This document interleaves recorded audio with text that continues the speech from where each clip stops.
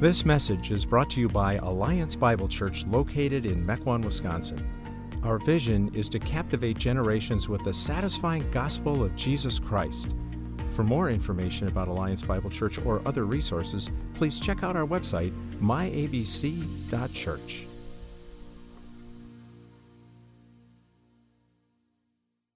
During the month of May, you submitted questions, and we've been doing a sermon series answering those questions called You Asked For It. And this is our fifth installment of that, and we'll probably go about 8 weeks on it and answer 8 different questions that you gave us. Today, we are talking angels, demons, and spiritual warfare. There was a clump of questions that came in on that topic, so we're going to try to address that. I'm going to do this a little bit differently. I feel like I need to give an abridged theological lecture on angels and demons first, and then we'll get into a specific passage of Scripture and work our way through that to see what it has to say on the topic. But let me give my best shot at giving a very condensed version of a theology of angels and a theology of Satan and demons. First, a theology of angels. A few things to note. First of all, they're created by God. Nehemiah 9 says, "You are the Lord, you alone. You have made the heaven of heavens, with all their host."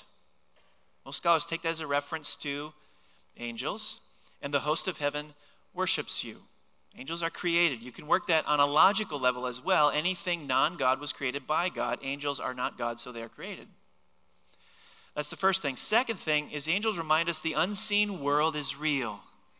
The unseen world is real. 2 Kings 6, and Elisha prayed, "Open his eyes, Lord, so that he may see." Then the Lord opened the servant's eyes, and he looked and saw the hills full of horses and chariots of fire all around Elisha. I would encourage you to read that story at a later time. 2 Kings 6 is a good story. Hebrews 12 says, "But you have come to Mount Zion, to the city of the living God, the heavenly Jerusalem. You have come to thousands upon thousands of angels in joyful assembly." The angels remind us the unseen world is real. It exists. Third, angels worship God. Revelation 5, "Then I looked and heard the voice of many angels numbering thousands upon thousands, 10,000 times 10,000. They encircled the throne and the living creatures and the elders. In a loud voice they were saying, 'Worthy is the Lamb who was slain to receive power and wealth and wisdom and strength and honor and glory and praise.'" We don't worship angels. We worship God just like the angels worship God. Important thing to keep in mind. And fourth, angels assist in carrying out God's plan. We see that in the story of Mary, of Joseph, of Zechariah, of Philip, Cornelius. Angels help execute God's plan. Okay? Satan and demons. How do we understand that? Demons, Satan himself, angels who rebelled. 2 Peter 2:4, "God did not spare the angels when they sinned, but sent them to hell." And angels, demons, are irredeemable. Jesus' blood does not deal with that. That highlights the unique love God has for human beings above and beyond the love he has for the angelic world. Another passage, Jude 6, "And the angels who did not keep their positions of authority but abandoned their proper dwelling, these he has kept in darkness, bound with everlasting chains for judgment on the great day." Second thing we learn about Satan and demons is that they are murderers and liars. Murderers and liars. John 8, Jesus speaking, "You belong to your father the devil, and you want to carry out your father's desires. He was a murderer from the beginning, not holding to the truth, for there is no truth in him. When he lies, he speaks his native language, for he is a liar and the father of lies." And third, Satan and the demons oppose the work of God. 2 Corinthians 4, the God of this age, lowercase g, the God of this age, has blinded the minds of unbelievers so that they cannot see the light of the gospel that displays the glory of Christ, who is the image of God. Very quickly, crash course on angels and demons. We're going to be looking at a passage from Ephesians 6. So if you have your Bibles, I encourage you to turn there. Ephesians 6, 10 to 20.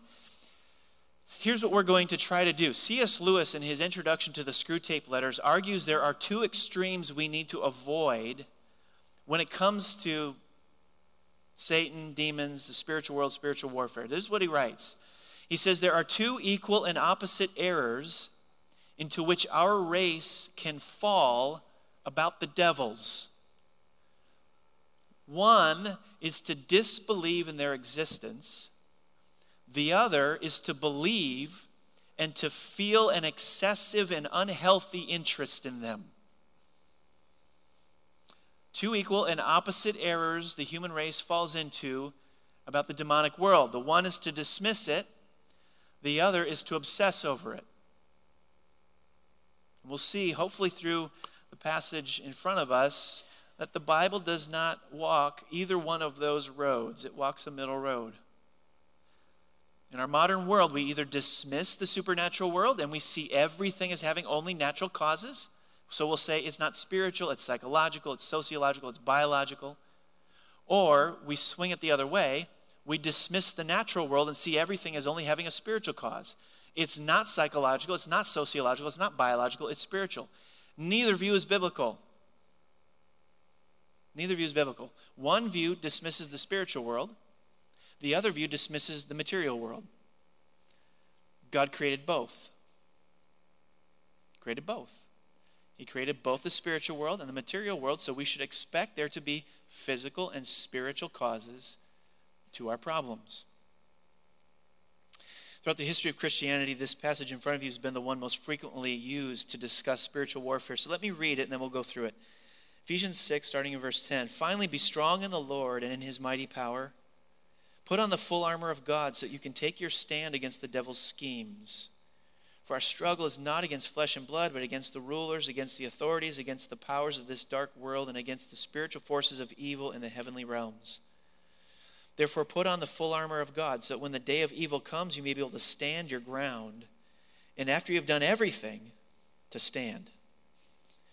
Stand firm then, with the belt of truth buckled around your waist, with the breastplate of righteousness in place, and with your feet fitted with the readiness that comes from the gospel of peace. In addition to all this, take up the shield of faith with which you can extinguish all the flaming arrows of the evil one. Take the helmet of salvation and the sword of the Spirit, which is the word of God. And pray in the Spirit on all occasions with all kinds of prayers and requests. With this in mind, be alert and always keep on praying for all the Lord's people. Pray also for me, that whenever I speak, words may be given me, so that I will fearlessly make known the mystery of the gospel, for which I am an ambassador in chains. Pray that I may declare it fearlessly as I should. So here's what we're going to look at today. We're going to look at who we are battling, what we are battling, and how to battle. Spiritual warfare, Ephesians 6, who we're battling, what we're battling, and how to battle. Number one, who we're battling. Paul in this passage we just read says our battle is not against flesh and blood. So this immediately sounds like Paul is dismissing the physical world. But reading a passage in its context is important. In fact, if I was to give anybody one principle to apply every time you read the Bible to avoid twisting Scripture, it's this. A text without a context becomes a pretext for a proof text. Got it? A text without a context becomes a pretext for a proof text. Now we would think, Paul says our battle is not against flesh and blood. It sounds like he's dismissing the physical world. A text without a context becomes a pretext for a proof text. Paul isn't saying there's no such thing as flesh and blood evil. Think about how his life is revealed in the broader context of the New Testament. He himself battled against flesh and blood evil. Repeated beatings, imprisonments. In fact, already in this letter in Ephesians, he has warned his readers about flesh and blood evil. In chapter 4, he told them to avoid flesh and blood evils like greed, anger, sexual impurity. So when Paul says our struggle is not against flesh and blood, it cannot mean Paul doesn't think flesh and blood evil exists. He's experienced it firsthand, and he's repeatedly telling Christians to avoid it. What he must be saying is that the nature of our ultimate opposition is spiritual. That is, behind flesh and blood evil, there are spiritual forces. Behind flesh and blood evil, there are spiritual forces. When you see racism, when you see genocide, when you see looting, when you see gossip, all of those are flesh and blood evil. But there is something behind, above, beyond those flesh and blood evils that make them more than just flesh and blood evils. Behind flesh and blood evil is something that isn't flesh and blood. Now, in the modern world, as you probably all know, we have trouble with that. In the modern Western world, everything has a natural cause. Therefore, everything has a scientific explanation. If all flesh and blood evil has a natural cause and scientific explanation, then crime, poverty, war, violence, all of that must have a natural cause. What are those natural causes? What do you hear proposed as being the natural causes of all those evils and injustices? Well, you hear bad psychological factors. You weren't raised right. You weren't educated right. Bad sociological factors. Bad social systems. And we say there has to be a natural cause to this, and we can figure it out, and we can fix it. That's the motto of Western society. We can figure it out what the natural cause is, and we can address it, and we can fix it. But that mindset is wearing thin. Andrew Delbanco, who calls himself a secular liberal, taught sociology at Columbia University, he wrote a book called The Death of Satan. The first line in his book is this. He says, "A gulf has opened in our culture between the visibility of evil and the intellectual resources to cope with it." And then he goes on to say that we have jettisoned in the West cosmic evil, transcendent evil, supernatural evil. We've jettisoned that. We don't believe in that. In fact, he says we don't even like to use the word evil. And the reason we don't like it implies value judgments and moral absolutes. So we use medical terms. Instead, we call it dysfunction or pathology. We don't use moral terminology. But Delbanco says as time has gone on, it's become harder and harder to say that holocausts and ethnic cleansing and serial killing is just bad psychological and sociological adjustment. In his book, he turns to a very famous interaction in another book, The Silence of the Lambs. It's a place where the young policewoman, Officer Starling, goes to meet for the very first time the monstrous serial killer, Hannibal Lecter. She goes to his cell. She's a little bit at a distance from him. She's looking at him, hearing what he's done. This is what she says. "What happened to him to make him so twisted? What happened to him that he could be so cruel?" And he overheard her. And he begins to speak, and this is what he says. "Nothing happened to me, Officer Starling. I happened. You can't reduce me to a set of influences. You've given up good and evil for behaviorism, Officer Starling. You've got everyone in moral dignity pants. Nothing is ever anybody's fault. Look at me. Can you stand to say I'm evil?" And then Delbanco, who's quoting this, says, "Modern people cannot answer the monster's question." He goes on to point out that human history's bloodiest century, the 20th century, human history's bloodiest century, the 20th century, came about when incredible advances were made in education and science. So if all evil has natural causes, why is it evil was at its worst when education and science were at their best? Naturalism is struggling to account for this. But the Bible doesn't have a problem accounting for this, because there's such a thing as a supernatural world. We aren't fighting merely natural causes. We are battling a real demonic world. Second, what we are battling. Paul says that we're battling the devil's schemes. In the original language, the word is methodia. It's the word for strategy.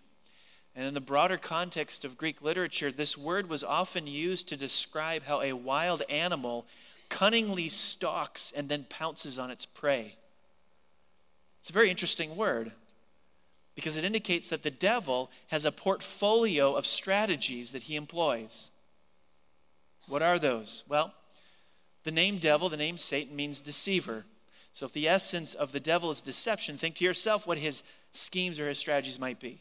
This is where we have to start to check our affinity for science fiction movies at the door. This is where we've gotten a little bit sloppy as Christians thinking through spiritual warfare. We've got images of demons flying around our room and entering our bodies and causing crazy things to happen. That's the extreme exception, not the rule, because Satan's primary goal is to deceive you, not scare you. John White uses an interesting image. He says if you open the lid to a piano, if you open up a lid to a piano and you sing a note into it, whatever note you're singing, that corresponding string will begin to vibrate. And he says that's how Satan works. He lifts your lid and he sings a note into your life. He knows what strings you've got. These are his schemes. These are his strategies. Thomas Brooks, who was a 17th century pastor, talked of the devil's schemes, of Satan's schemes. He wrote a book, an entire book on the topic. It's called Precious Remedies Against Satan's Devices. And in it, he spells out almost 40 different strategies, 40 different schemes Satan employs to accomplish his goal. 40 different notes he can sing into your life to vibrate your strings. Let me walk through a bunch of them. First, Satan shows you the bait and hides the hook. He shows you the bait and he hides the hook. He gets you to look at the short-term pleasure of what this will do while hiding the long-term misery it's going to create for you. Second, by getting you to rationalize sin as virtue. What does that look like? I'm not greedy. I'm just thrifty. I'm not really nosy. I'm just concerned. I'm not an alcoholic. I'm just sociable. This is one of his schemes. He gets us to rationalize sin as virtue. Another one, by showing you the sin of Christian leaders. So you say to yourself, he did it too. Nobody's really that pure. By overstressing the mercy of God. So you say to yourself, do it. God will forgive you. That's his job. By making you bitter over suffering. So what you say is this: I've suffered, I've had it hard, so I deserve this. I've suffered, I've had it hard, so I deserve this. By the way, this is people in positions of authority. This is what they go through. This is what they succumb to. This is a string they have. If you're in a position of high influence, of high authority, pay attention to this. Here's what they'll say: nobody knows how hard I've had to work. Nobody knows how much I've had to sacrifice to get here. So I deserve this. Here's another one. By showing Christians how many bad people seem to be having great lives. So you say, I might as well do it. Playing by the rules doesn't pay off. Here's another one. By getting you to compare one part of your life to another. So Satan will get you to think to yourself, you know, I'm really good over here and here, so it's okay if I'm not so good over here. You compare one part of your life to another. You say, I'm really good over here, but I'm not so good over here, but I'm really good over here. You know, an extreme example of that one? Mafia hitmen. I'm good to my mother. Okay, I kill people, but I'm really good to my mother. Here's another one. By causing us to look more at our sin than our Savior. By causing us to look more at our sin than our Savior. Just a side note here. 2 best bits of parenting wisdom I've ever been given. Here they are. Number 1, the best gift I can give my kids is to love their mom as Christ loved the church. Nothing breeds more security in children than to see deep affection, intimacy, love that dad and mom have for one another. Second was this: for every criticism, every one criticism I give my kids, I need to give them 4 or 5 compliments. If my kids get one compliment for every criticism, they'll grow up hating themselves. And there are biblical reasons for that. Criticisms really lodge. They stick. Because deep down we know there's something wrong with us. We can put up a veneer and make everybody think we're okay and we don't have any problems, no issues. We know the truth. So when we get criticized, they stick. Compliments bounce. They bounce. So what Brooks is saying here is that for every one look at your sins, you need to take 4 or 5 looks at your Savior. And one of the devil's schemes is to make sure that you don't do that. By causing Christians to obsess over past sins that have done damage and can't be undone. So he gets you to think about something you did in the past that did damage to someone you loved, a friend, yourself, and to obsess over that. This is his scheme. By making Christians think the troubles they're going through must be punishments. So you say to yourself, this wouldn't have happened if God wasn't mad at me. Last one. By making people think that the inner struggles and feelings they have, Christians couldn't possibly have. So you think to yourself, if I was a real Christian, I wouldn't be having these thoughts and desires.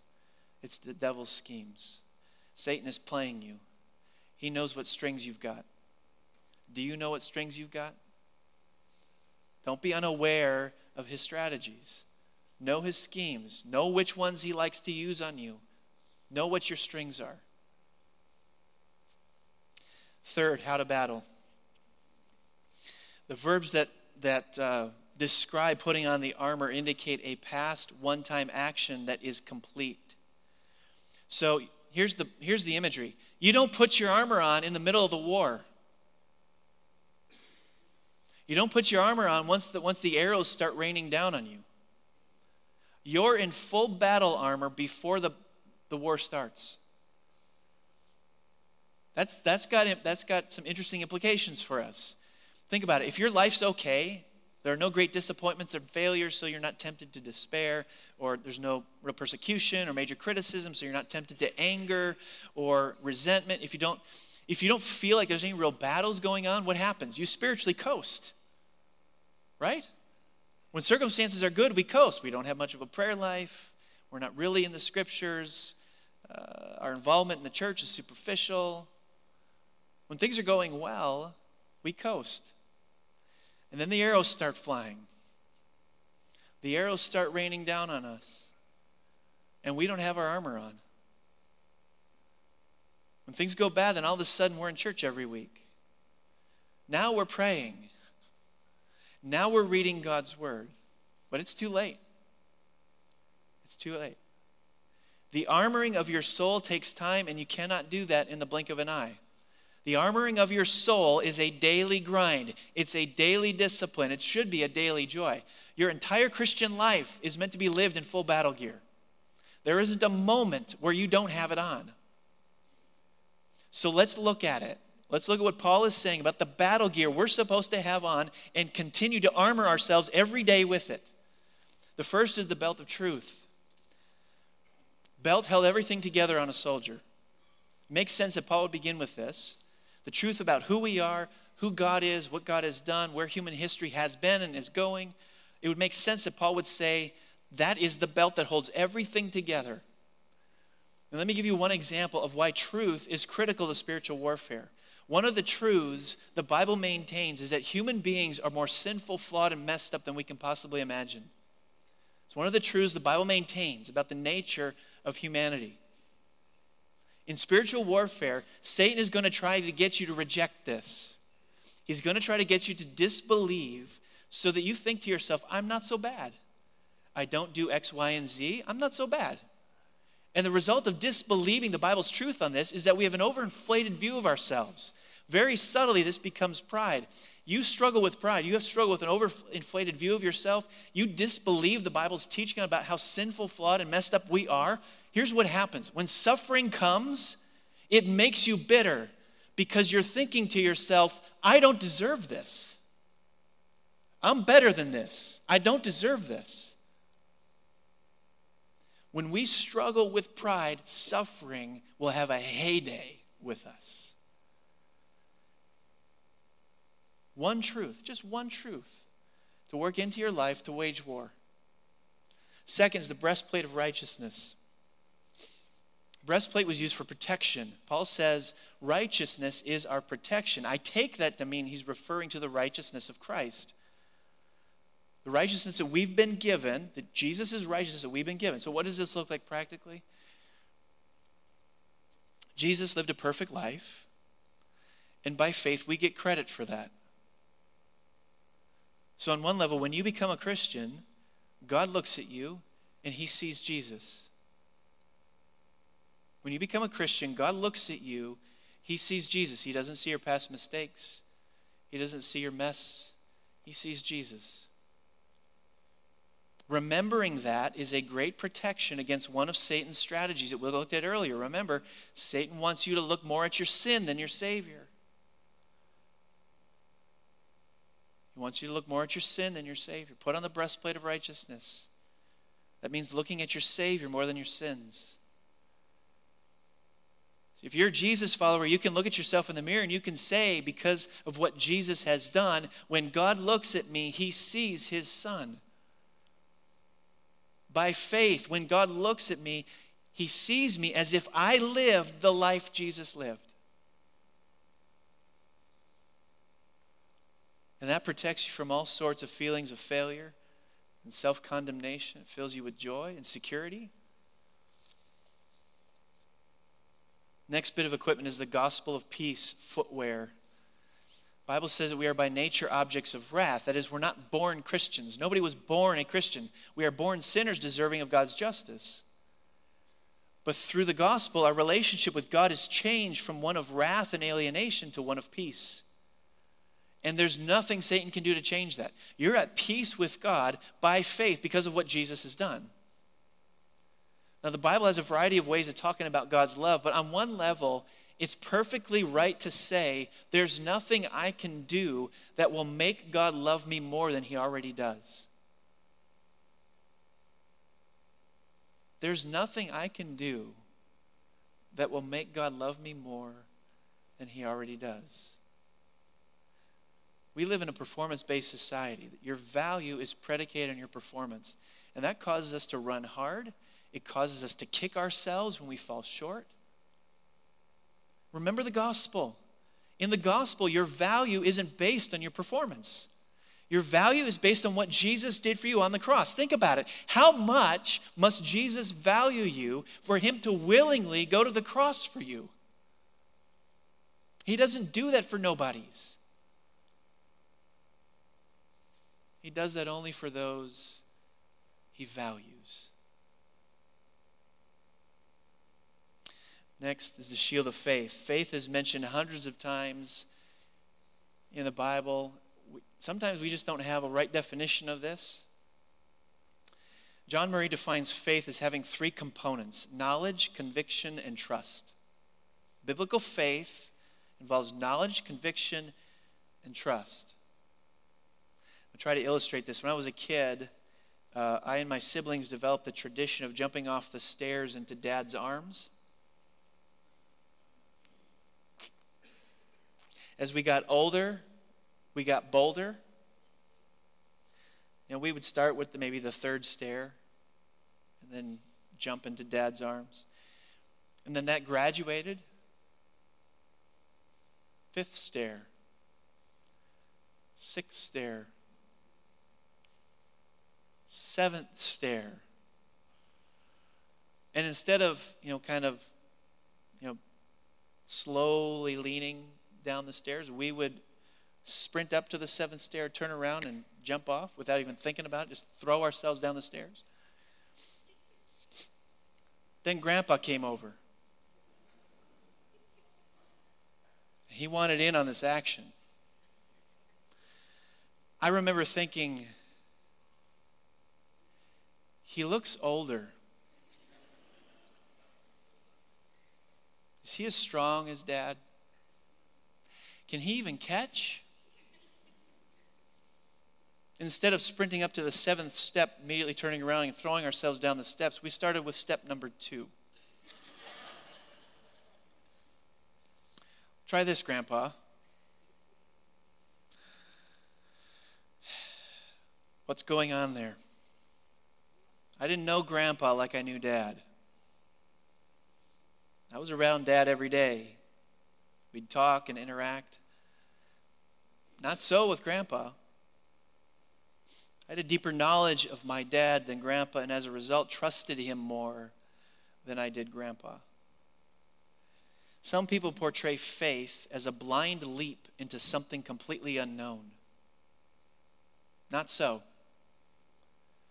Faith is an incredibly important battle tactic, but it's difficult to trust somebody you know little about. Knowing really well the object of your faith is indispensable to faith itself. Anxiety and anger's roots are a lack of faith, a lack of trust in God. And where there's a lack of faith in God, there's a lack of knowledge about Him.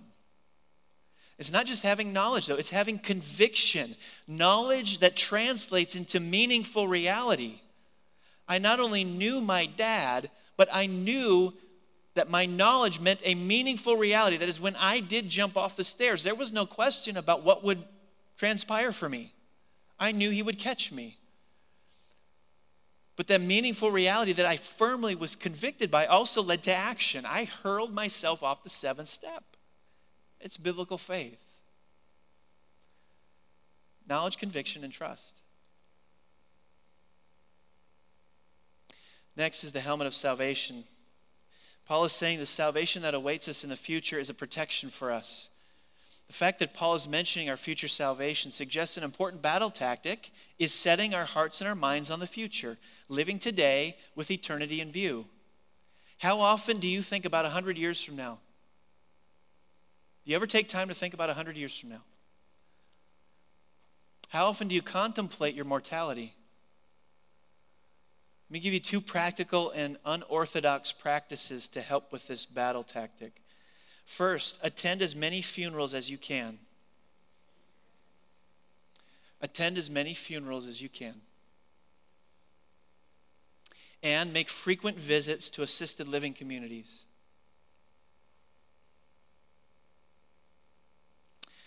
I'm a pastor's kid and a pastor. My parents were very deliberate with these growing up. At some point in time when I was still very young, my parents made a concerted effort to bring me along to the funerals they were going to. And my mom brought all 4 of us to the nursing home that was across the street from our childhood home. And we went there quite often. Those 2 practices do the best job of getting people to think about their own deaths than anything else I know of. Last is the sword of the Spirit. Paul says the sword of the Spirit is the Word of God. It's the Word of God. There's an outfit out there called Back to the Bible, which has done some interesting worldwide research. They surveyed more than 200,000 people in 20 different countries about their spiritual lives. And they discovered some interesting things. You can check out their website. They've got just lists and lists of studies and stats and things they found. But they discovered that someone who thoughtfully engages with the Bible 4 or more days per week, thoughtfully engages with the Bible 4 or more days per week, is 228% more likely to share their faith, 407% more likely to memorize Scripture, 416% more likely to support their church financially, and 40% less likely to feel bitter about someone or some situation. They found a direct correlation between frequent, thoughtful Bible engagement and active faith and fewer struggles. Not that their life went better, their lives didn't go better, but they handled it better. Why? Well, we hear that and we think, wow, that's amazing, but it's all right there. It was already given to us. God told us how to fight the war. He told us how to fight it. He told us how to overcome it. He told us what leads to victory. Why are we surprised? Why are we surprised that frequent, thoughtful Bible engagement translates to these realities? Now, let me make one concluding observation. Look at how Paul ends this section on spiritual warfare. Verse 18. And pray in the Spirit on all occasions, with all kinds of prayers and requests. Pray in the Spirit on all occasions. All occasions. With all kinds of prayers and requests. One final battle tactic to make sure that you have in your arsenal is prayer. We're going to look at this when we look at our vision and values in August. Prayer is going to be a value here. Prayer is always a good use of your time. You ever find yourself bored, not knowing what to do? Pray. It's a magnificent use of your time. It is never a waste of your time to pray. And oftentimes we look at prayer as setting the stage for something we want to have happen down the road. Right? We pray in hopes that this thing over here will come to fruition. We look at it kind of like at the pre-game show. It's the prelude. It's the warm-up. But the real game is done in the trenches, with that conversation you have to have, or with that class you have to lead, or that study you have to facilitate. That's really where it happens. That's nonsense. That is not the way the Bible presents prayer. The Bible presents prayer as if itself is ministry. Prayer is not a prelude to ministry. It is ministry. The moment you're praying, you're engaging in ministry. It is not a warm-up to some other thing. It is the thing. Let's pray. Gracious God, you've told us in your word that greater is in us than that which is in the world. Remind us, God, that your Spirit is more powerful than our enemy. We need not fear. We need not unnecessarily fixate on the demonic world. Jesus has triumphed over Satan. He made a public spectacle of him through the cross and resurrection. The victory's been won. Teach us to fix our eyes on Jesus, the author, the perfecter of our faith. Grant us the conscientiousness to armor ourselves the way you want us to rub the gospel into our lives. Because of it, nothing can separate us from the love of Christ. Nothing can separate us from the love of Christ. We praise you. We worship you for it. And ask this all in Jesus' powerful name. Amen.